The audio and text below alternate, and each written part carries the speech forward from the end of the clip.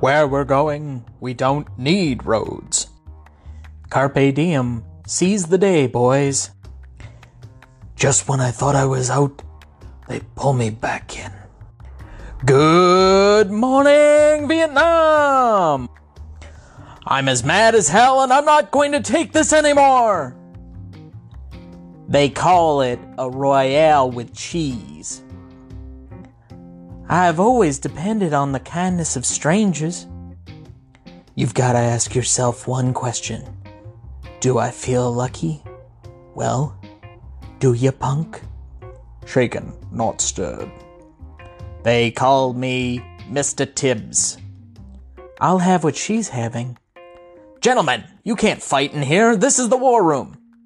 I am serious, and don't call me Shirley. You make me want to be a better man. I'm not bad, I'm just drawn that way.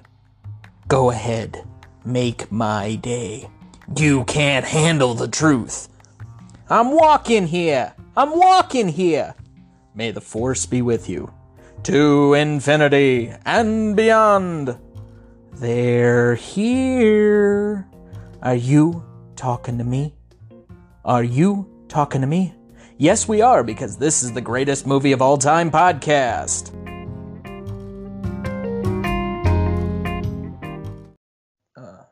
Hold on. Welcome to the greatest movie of all time podcast. This is Tom Duncan. And this is Dana Duncan. Tonight we're discussing the 1976 movie Rocky. Kicked off the Rocky Balboa franchise. Just the quick notes coming to this. I remember kind of the first approach I had to this movie. If you remember back, probably this would have been about 2005. They had a release of several of in fact, they had a marathon of all 5 of the movies that are recorded on our TiVo way back in the day. Maybe it was 2004, with host Burt Reynolds on ESPN Classic showing all 5 of the Rocky films. Never had seen any of them, decided that I would try and watch them, and so that was kind of my first foray into this environment. What was your original experience with these movies? Well, I didn't realize there was anything after Rocky 1. There were these other movies that said Rocky in the title, but they were nowhere near the same quality. All right, I'll have a little bit of a bone to pick with that afterward, where, I think if we were to go on and move toward other things, just that there are other movies that could be discussed. Your opinion and mine is fairly controversial by comparison to the popular opinion on something like Rocky 4. And I think universally everybody hates Rocky 5. But even some of the more modern versions with Rocky Balboa and then subsequently the 2 Creed movies have kind of brought this back into the forefront. So just overviewing it generally, I mean, this movie is clearly going to have a higher legacy score, just from the standpoint of the franchise is long lasting. It's got 8 different movies if you count the Creed movies as being in total part of this, given that the Balboa character does appear in them. If at minimum it's 6 films long. So yeah. They just got done doing a TV commercial showing the scene from being on top of the Philadelphia Arts Center just this year. So it's so far into the lexicon and into the culture that it's like... It's by far the most famous Philadelphia movie.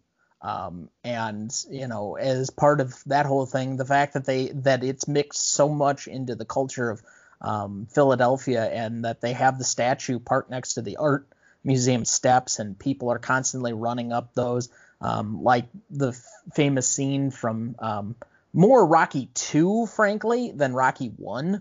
The Rocky 1 scene doesn't really even make a whole lot of sense in the way that it's even depicted.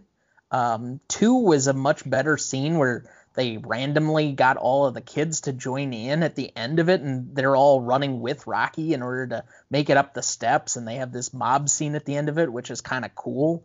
And it just happened to work out that way, that they were filming and the kids started running along with the movie. It was not actually planned as part of that.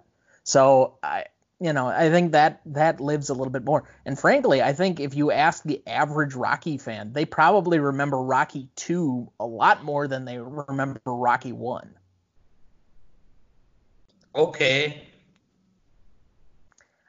so you're gonna play the devil's advocate role the whole time we're recording this, or what exactly? Because I'm somewhat of a fan, and you seem to be almost like deliciously giddy at trying to poke fun at this whole thing.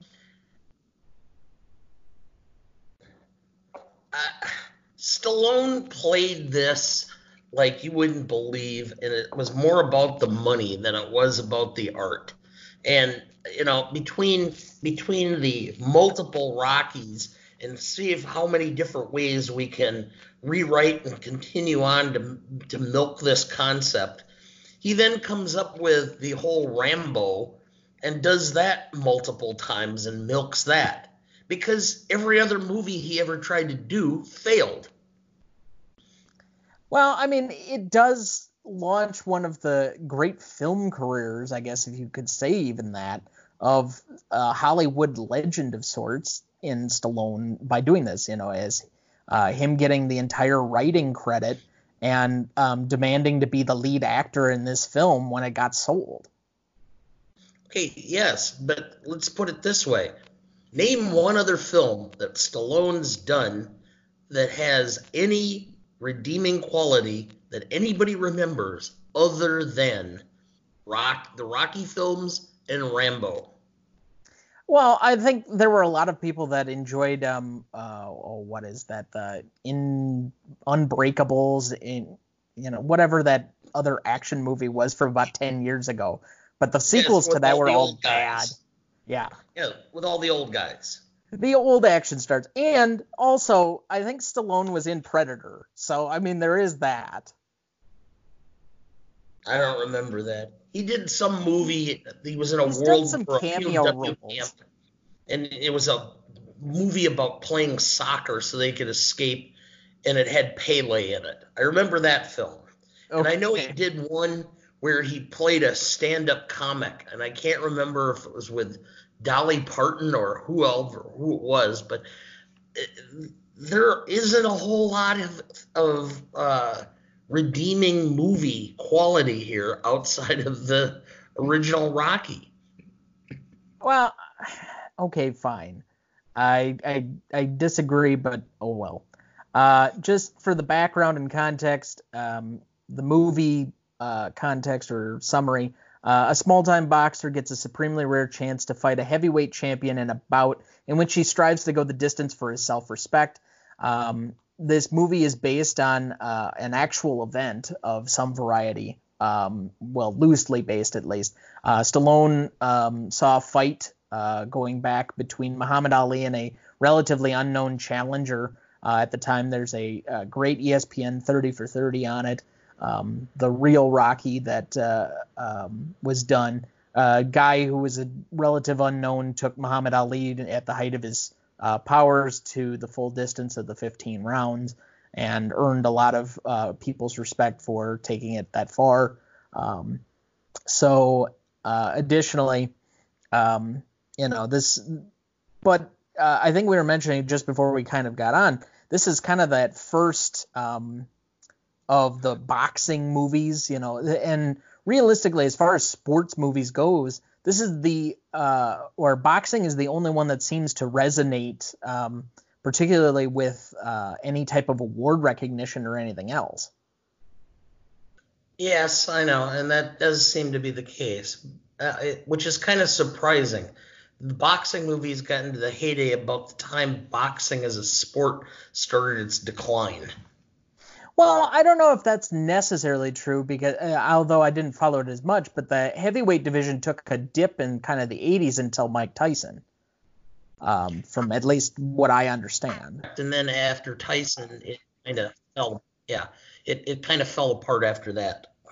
Well, again, not to mix a little bit, I think it continued on with Holyfield for a little bit, and then even Lennox Lewis. But then when Lewis unexpectedly retired in the early 2000s, you had a bunch of people that didn't resonate with a major audience as far as that went, and so we've had to live on with the Floyd Mayweathers or the Pacquiaos that haven't had the same draw as even some of that.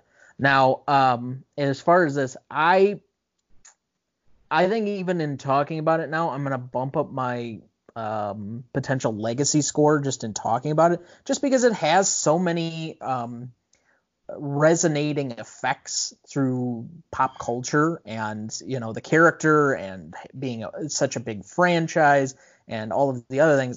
I don't know if that's more of a branding of this movie, but I think I'm going to give it about an 8 for the legacy score. I'd actually go 9, simply because you can talk to anybody and ask say the word Rocky, and everybody in this, even people who have no interest in boxing or in sports in general, are familiar with Rocky and the movie. Okay. I could be argued into a 9, and I think I can go with that. And likewise, just moving on to the next category for novelty, being the first of these preeminent boxing movies. Go ahead. What about the director's filmography? I mean, this John Avildsen only did this and The Karate Kid with any recognition. A lot of his movies were very low budget, not highly regarded films. Well, and this was kind of a low-budget film, too, so I can't even say so much as that. It just happened to hit on the cultural lexicon and got bigger as time went on. Yeah. So, but, as far as the novelty aspect of it, and I think it does weigh heavily on that, being the first. I mean, how many different films haven't tried to play on this trope? Cinderella Man, The Fighter, Raging Bull, even to an extent. Raging Bull is a very different movie, but it still plays on a lot of the same boxing tropes. It's just in a very different regard.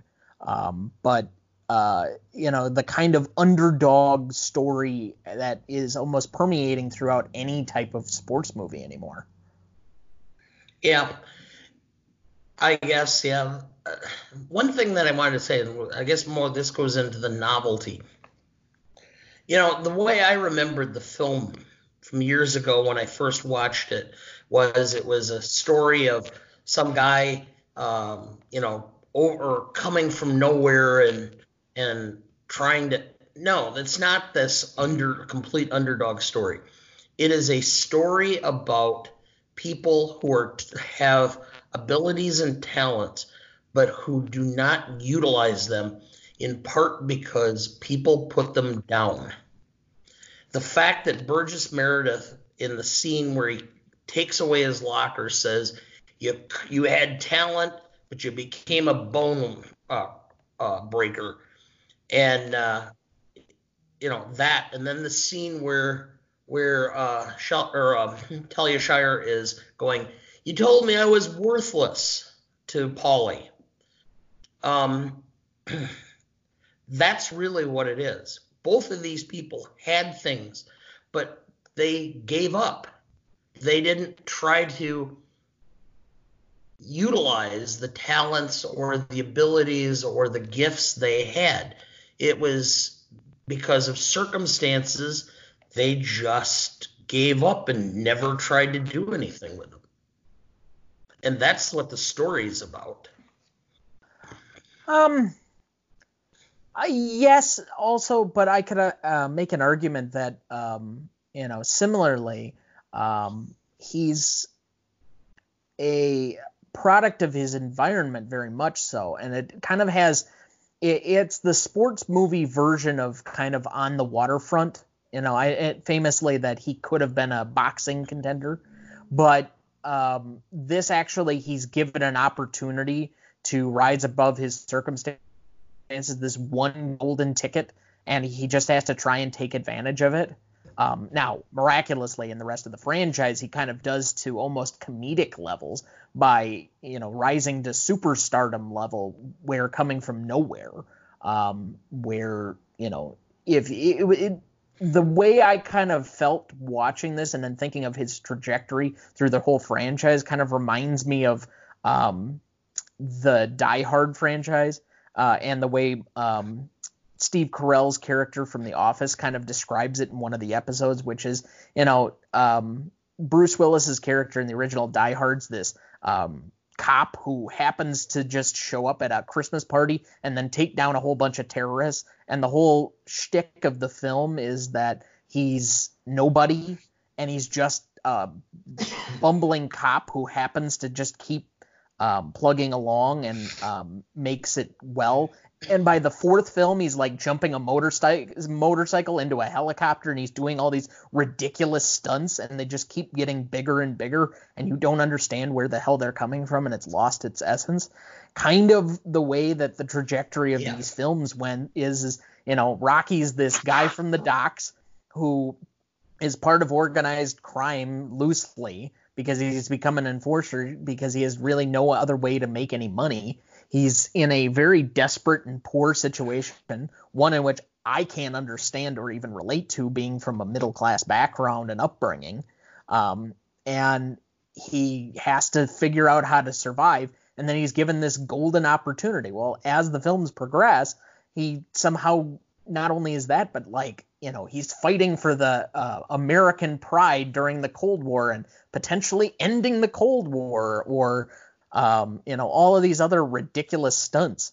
And it just kind of takes the trajectory of the character. But that being said, it still started in that same place of this nobody gets an opportunity that he would never otherwise have, except for just the absolute luck of circumstance. And thus he uses this his one opportunity to try and find himself in a better place. Yeah. Well, I guess if you want to go that way, I do agree that these movies got more and more off base. And I guess that's part of my problem was, I went to the movie theater and I watched Rocky 2. I watched Rocky 3. By the time Rocky 4 came up, and there's the final scene where the guy, the guy who's supposed to be Gorbachev is up in the stands clapping along with Rocky. If I could change, you can change. And I just went and said, I'm done with this crud. Yeah, but you and I are, against the counterculture of the 80s, Cold War Reaganism backlash. You and I both, and this will eventually come up, but we just recently watched Top Gun, and we'll have to watch it again for our review, but and we're just so rolling our eyes at almost every bad 80s part of it. And you're not, as much as you'd like to think that you are not a child of the 80s. You are about as anti-80s as they come.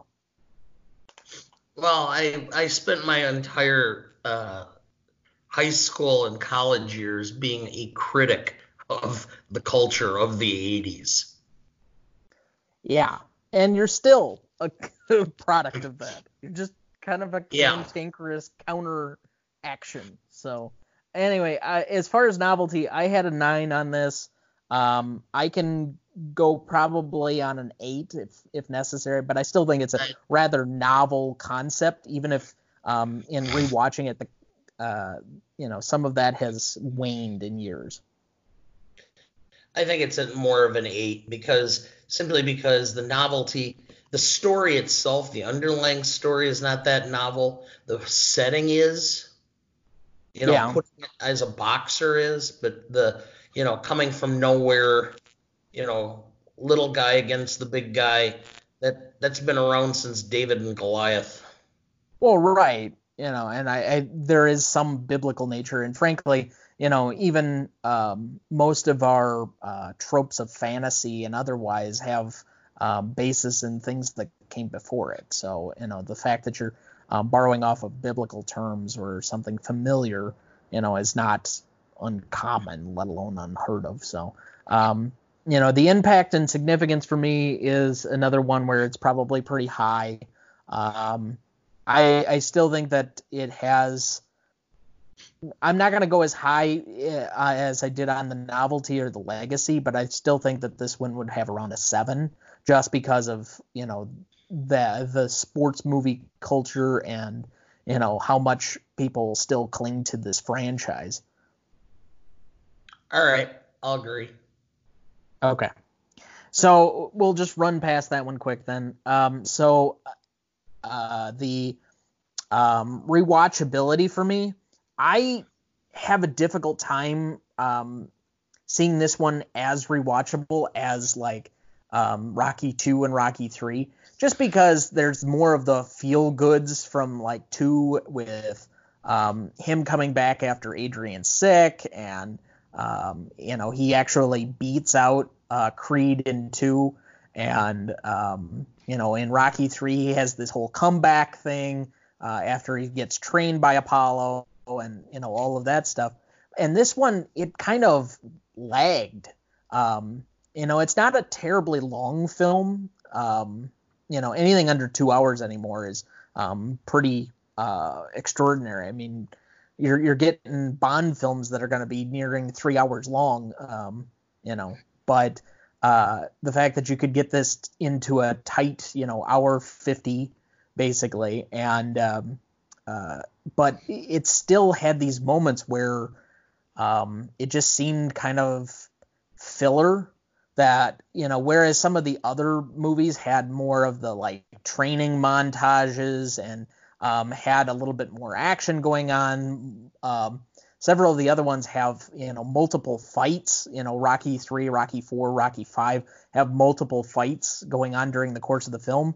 I mentioned this to you, and you were saying when we were watching it the other night that there was a half hour left and they had a lot of stuff to get done. Well, the fight itself is only like 10 minutes of the film. The fight has very little to do with the overall story of the film, and so it's not as rewatchable as some of the other ones, at least for me. I would tend to agree. It does seem to move slowly at times. So I actually put this very low on that scale. You watch it because it's the first one. It's part of the overall franchise. There's nothing particularly wrong with it, but I put it at a 4. Yeah, maybe a little bit higher, but probably not much. Where would you stand on that? 4.5. All right, I can buy that. So that puts us at classicness. The few parts that kind of stand out to you are the noticeable differences in the 1976 to 2020 and the changes of that. There is a kind of uncomfortable scene watching it through a post-Me Too lens where he's kind of, well, come on up, and oh, you don't want to leave standing out here, and she keeps telling him no, and he keeps fighting through it, and he's kind of obstinate, and then it just completely turns at this like 180 degree corner where, oh, I'm like committed to you and we're so in love and everything else, after being basically petrified to go in your apartment or sit on your couch. And you kind of forcibly, or he forces himself on her in order to get their first kiss. But now we're supposed to believe that this is like an endurable romance, and it screams to me 1970s values that didn't age well.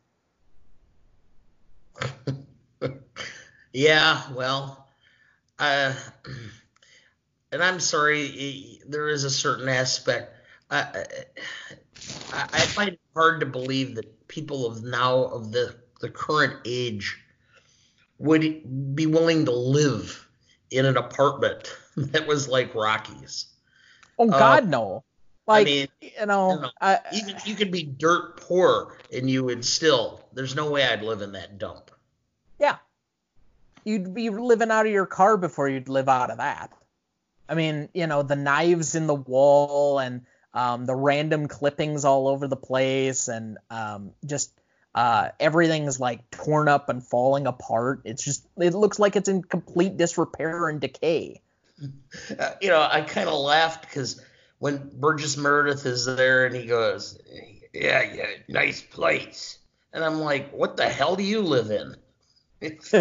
Well, I mean, you've seen his gym, and not only the look of him, so like that has to give you some clue as to the rest of it. I mean, this was incredibly low budget and low production. You can tell just from the subsequent films that they, drastically improve on the overall budgeting, just by the look of everything and how they were shot and some of the other stuff that goes on. But like, the doo-wop groups singing over a burning trash can, it's an indelible part of this movie. But how many people are, let alone standing outside on an average evening anymore, with the kind of like agoraphobic culture that we've created for ourselves, and doesn't have a phone, doesn't have a TV, is just kind of there, and his only real like family are either the guys off of the street or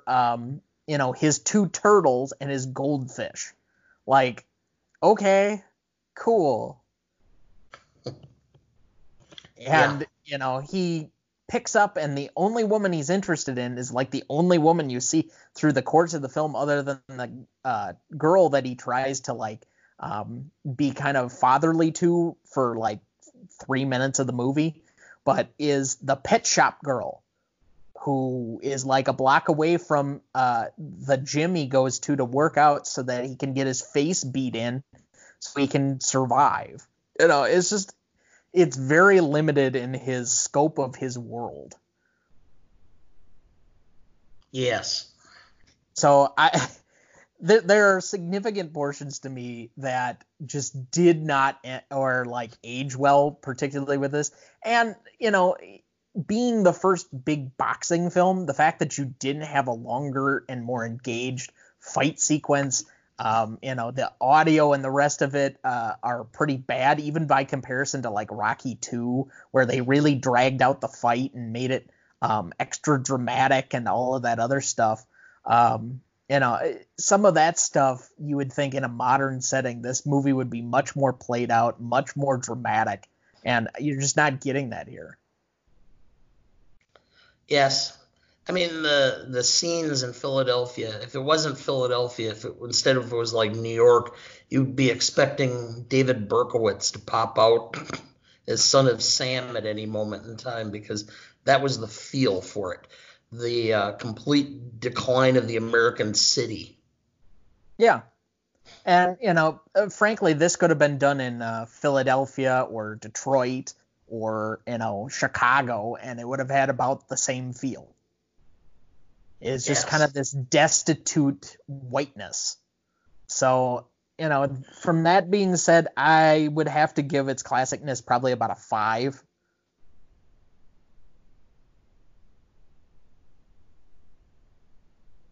Yes. I'll agree. All right.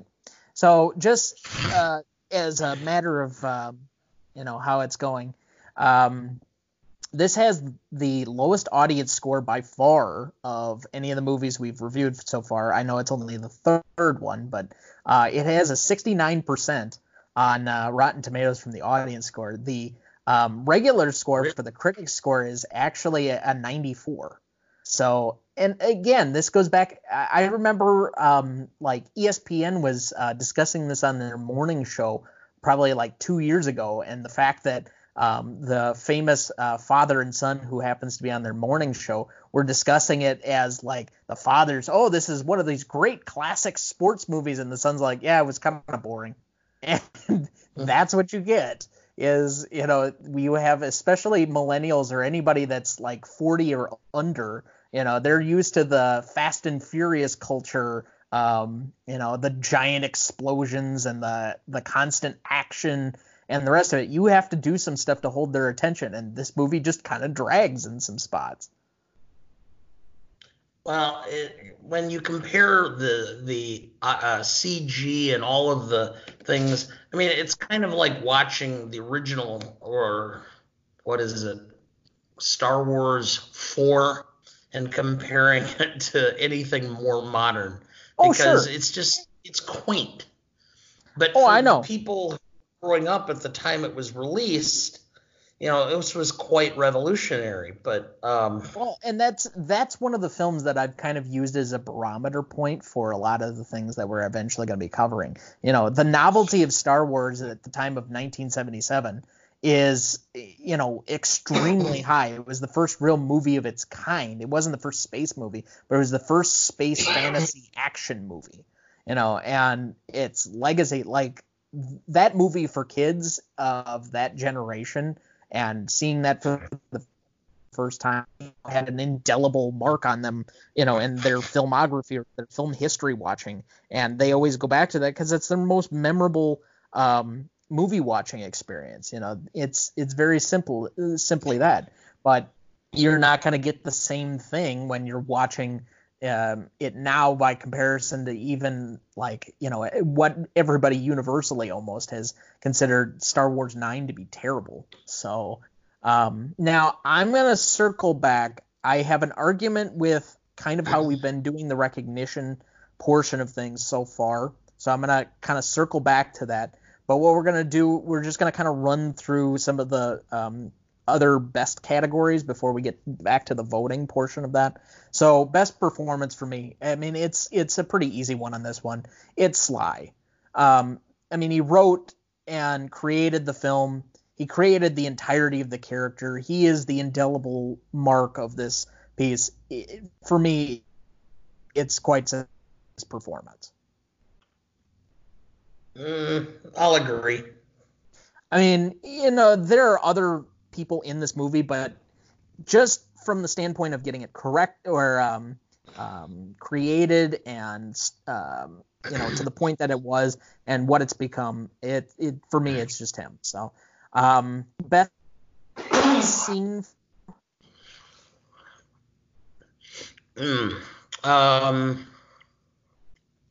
Also, just letting you know that you do have a mute button in case you do need to sneeze. You just click on that microphone button. Okay. Yeah. Sorry. I'm more or less doing that just in case the audience overhears you still being sick after a week. Well, I'm slowly getting better, but Anyway. But yeah, best scene for you? I think it's the scene where he's walking along and he goes to the stadium and he sees what's going on and he realizes that he really doesn't have a chance to win. He's just going to do the best he can, and that's what he's going to give it his all. I think that kind of, to me, is a memorable moment. Well, the indelible moment's a different category, but I can accept that for scene. To me, the fight sequence has to be one of the bigger moments because I mean everything in the film kind of led up to that. I don't think that there's any particular huge moment outside of that in this movie. Not in the same way that even and I guess I keep comparing this, but Rocky 2 has so many different bigger moments. It seems like just because they had kind of the makeup or what they were trying to do was make it more dramatic and more of a like sports epic compared to this, which was just the story of this ordinary guy. So, I think him in the or doing punching bag practice on like those beef ribs could be one. I certainly, just because it kind of is the summation of the film, would have to agree with your nomination on that. Him and then coming back and then talking about, where he is on the film. And we're kind of leaking into best lines kind of at the end of that. With Adrian there and let me see if I can find the exact line.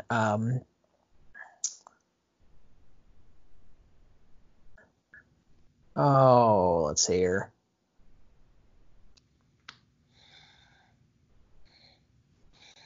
Well, see, here's the problem is the one I looked up. Now it's got stuff from all over, but yeah. Anyway, basically, I don't want to, or I can't beat him, but I can go the distance and earn my self-respect, essentially. That being, what it ends up being is the summation line of the entire movie, basically. Yes. So, all right. We'll get into best lines quick. I don't think this one has as many of the indelible lines as some of the other ones, but let me see. Even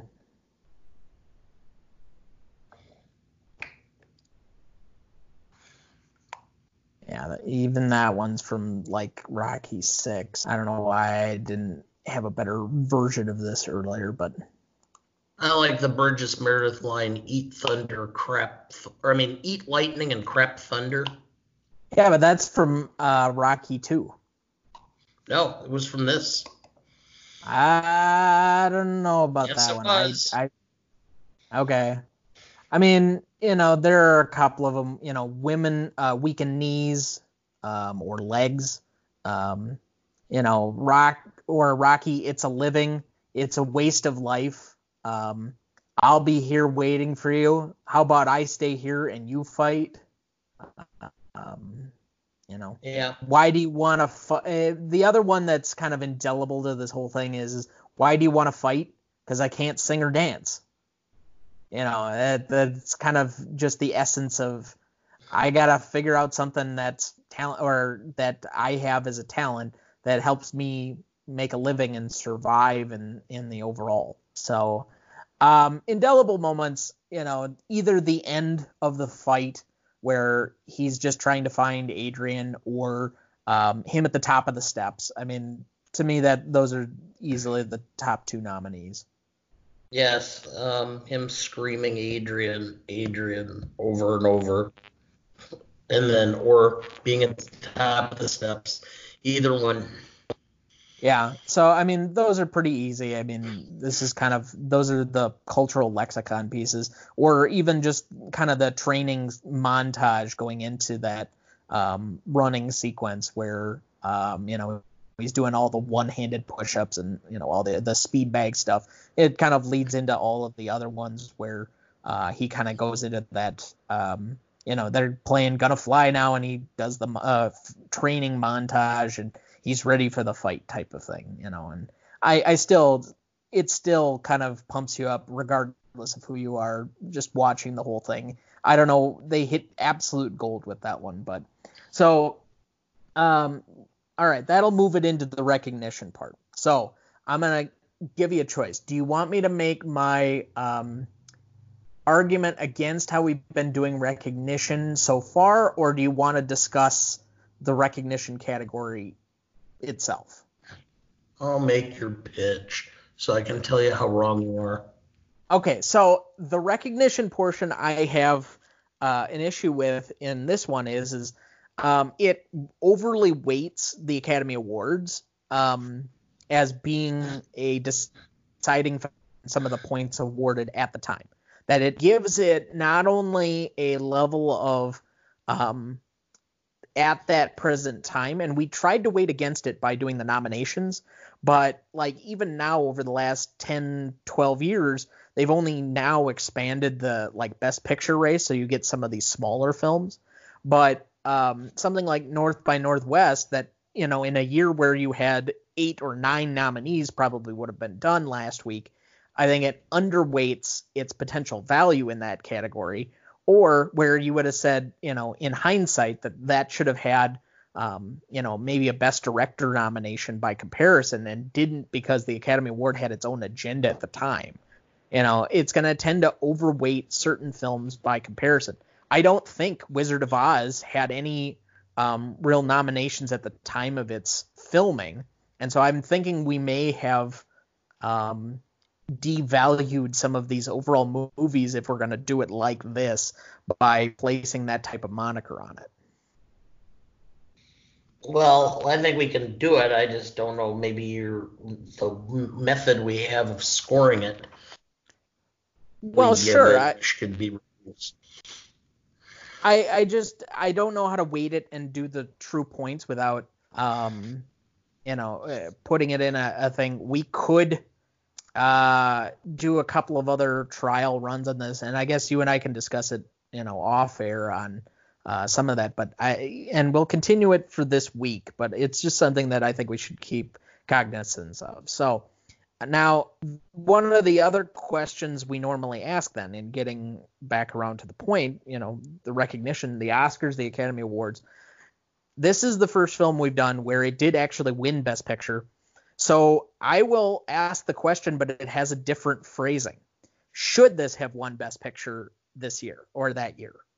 Now, before you answer that question, here are the other nominees that were up for the award that year.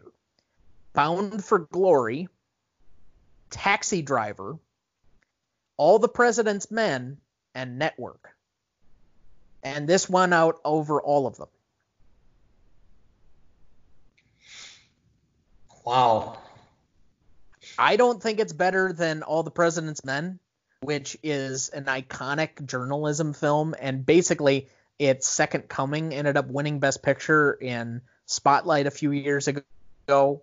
But it kind of has that historical thing, and every cable news journalist is kind of raised under that banner. Network, which at this time, I only saw it a couple of years ago with you, but we were talking about how it's no longer satirical. It's not even funny. It's just so prescient, it's scary. And Taxi Driver is iconic in its own right for one of the great performances, Travis Bickle. The fact that you had De Niro up for Taxi Driver, William Holden up for Network, Sly as Rocky, and then the winner was still Peter Finch delivering one of the classic performances in Network. I just cannot credibly put this movie, especially because I think personally Rocky 2 is a better version of this movie. I also think the more recent Creed is a better version of this movie as the number one that year. I just can't. Okay. So that being said, just the rundown of things that it ended up winning or was nominated for, since we count more of the nominations than anything. Burt Young was actually nominated for supporting actor, as was Burgess Meredith. Neither of them won. It went to Jason Robards for All the President's Men. It won Best Director for John Avildsen, or Avildsen. It must be like a Swedish name or something. Sly was nominated for Best Actor. Best Actress, Talia Shire was nominated. You had Screenplay. He was nominated for Best Screenplay, but did not win. That went to Network for Chayefsky, famously. It was also nominated for, let me see here. It was actually not on the original score list, which I find in hindsight to be weird. It was nominated for Best Sound, Best Original Song. Okay, so that makes sense. It was nominated for Best Original Song, but lost out to Barbra Streisand from A Star Is Born. With this person, Yeah, Evergreen. So it was not on the list for Best Art Direction or Best Cinematography. Frankly, the cinematography was not particularly great. It did get Best Film Editing. I don't know, that's a weird one sometimes to be trying to do, but just in total. So that makes it 1, 2, 3, for four technical categories, including writing. 4 actor nominations. That's an additional 8 points. Best director is an additional 2 points for a total of 10. Best picture, an additional 3, so 13 plus the 4. So 17 total points. I don't think it was on any of the top 100 lists on any of the ones that we had. So, but just adding in the additional 17, and then I'll just quickly, if you want to give some thoughts, I'll add up the total here just so we have it for everybody.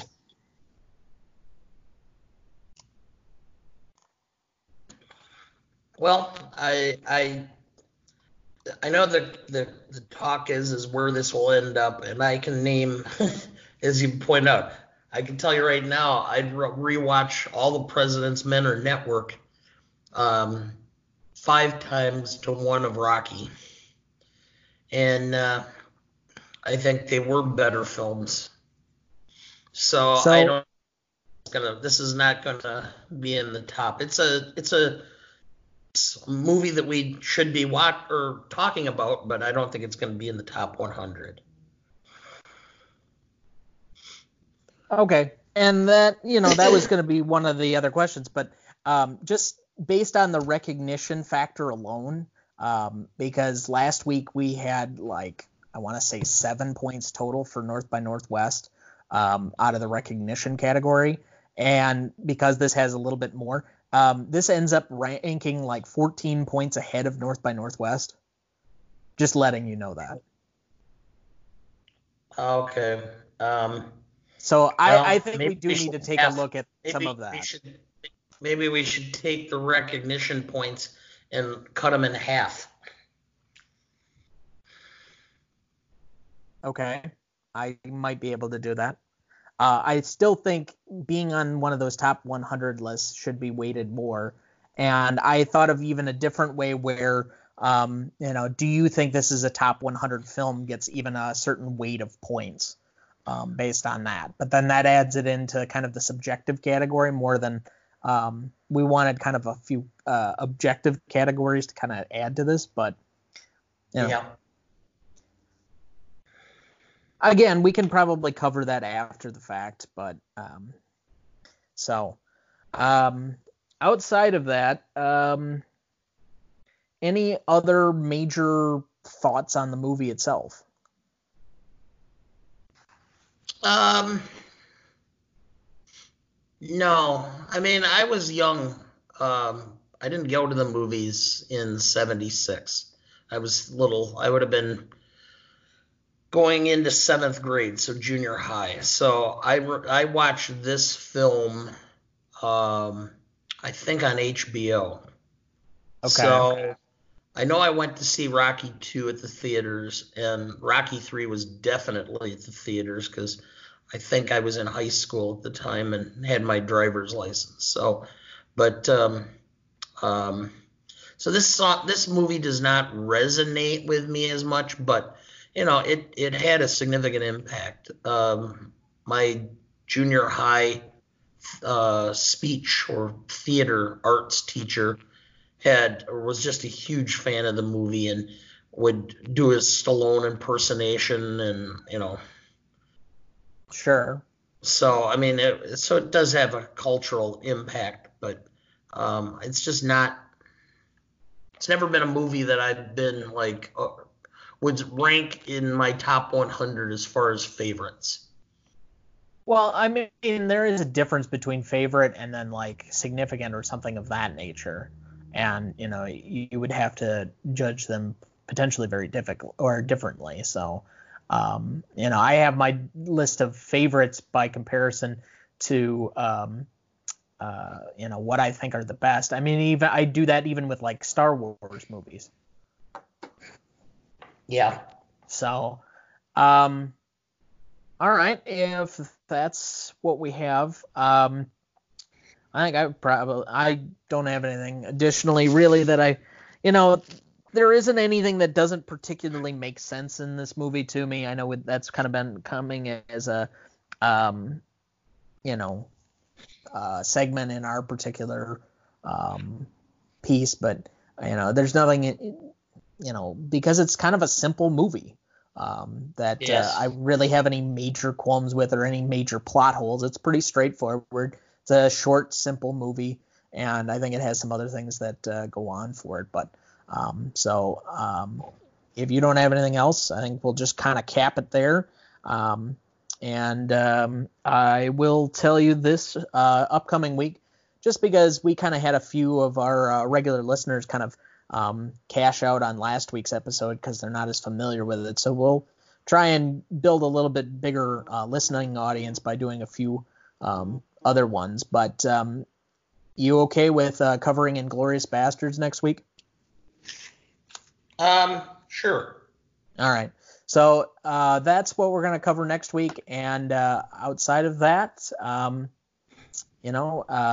please make sure you're subscribed on the podcast so that you get it in your weekly feed. And we'll talk to you soon.